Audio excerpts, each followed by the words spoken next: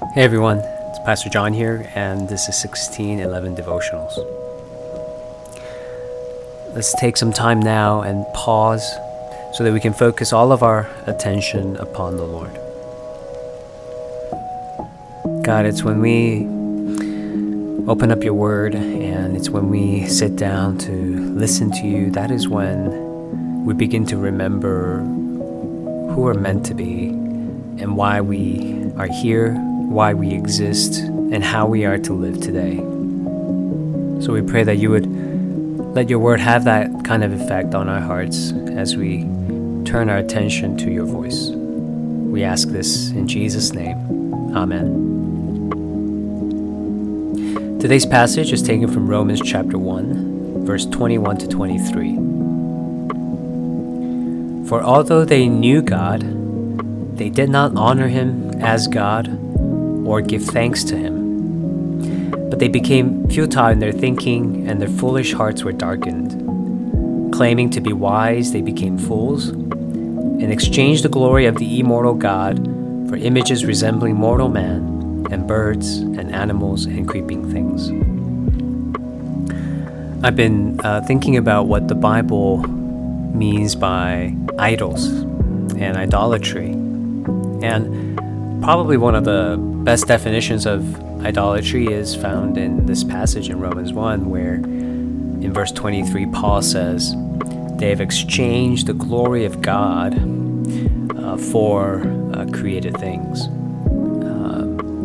To have an idol is really to have something in place of God that we, in our hearts, consider to be more glorious and therefore more worthy of honoring with our whole lives. And that could be fame and recognition. It could be stability and security, power and control, pleasure and comfort. Things that aren't bad in and of themselves, but things that we can tend to elevate above God and seek after more than we seek after him. And the various warnings we find in Scripture when it comes to these idols is that they fail to truly satisfy us in our souls. And perhaps that's something that you've heard before and you're familiar with. And maybe you wonder, is there a way to go beyond just knowing that in principle to feeling that in real life and finding evidence of that in real life, so that we can better live this out, better surrender our idols and enjoy the glory of God? And our passage today gives us some pointers. For one, it says in verse 21 that although these people who worship idols knew God, they did not honor him as God or give thanks to him. Here's something that can serve as a clue for us, and that is whether we have gratitude in our hearts. You know, something interesting about our idols is they don't tend to draw out from our hearts any thanksgiving. I mean, when was the last time that you served an idol, you gave into temptation, and you lived for and worked for something or someone more than you lived for God and felt gratitude welling up from your heart? But thanksgiving is something that's so vital to our spiritual health, to our well-being, that without it, it's probably a sign that we are not living with joy, we're not living in peace, but rather with a lot of fear, a lot of worry. So one way we can tap into a life that's truly resting in God's glory and that's resisting the idols in our lives that distract us from God is to access the gratitude and the thankfulness that we can feel as we worship God, as we honor him as God, and as we surrender to him as our maker, as our creator, and as our redeemer.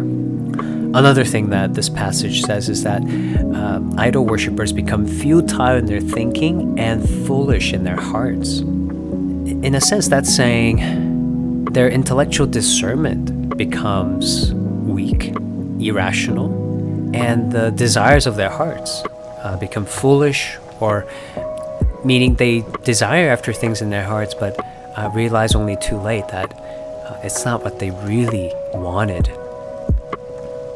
And here's the other clue, therefore, we can receive from this, realizing that idols, they never refine our thinking.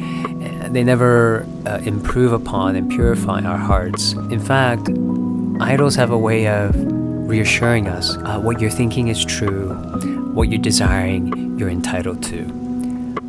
Idols never really correct you. Idols only affirm. They only affirm our thinking and our desires. It leaves us essentially without our Heavenly Father who corrects and matures His children. Sometimes through His teaching, sometimes through His discipline. But that's something idols don't do. Idols don't nurture us. They don't parent us and care for us.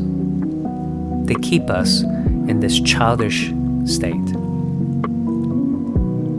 So there are two things there that we can hold on to: thanksgiving and the correction that we receive through God's truth and His Word. Thanksgiving in our worship and maturing in our discipleship, in our study of God's Word and our service to one another. God's children are those who find these things to be life-giving: gratitude and maturity. Two things that our idols will never be able to provide us. So if resisting your idols and finding your glory in God seems too abstract and something that you agree with in principle yet find it difficult to live out, start here. Start with giving God thanks and fueling your heart with gratitude for God, for His gift of life, for His gift of salvation, and His gift of Himself. And then begin to notice how in your relationship with God, He makes you wiser, He makes you mature, He makes you grow into the image of Jesus, the Son of God.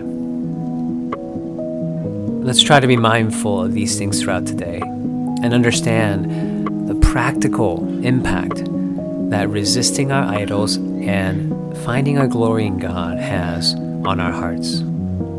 Let's pray. Our Heavenly Father, we thank You that You have revealed Your glory to us through Your Son so that we would be recaptivated by You, so that we would turn away from our idols that cannot satisfy us, but instead turn to You and truly be satisfied and find rest for our souls. And Lord, we want to feel more of the practical impact of that, of living with You as our source of glory, beholding Your glory as our ultimate joy.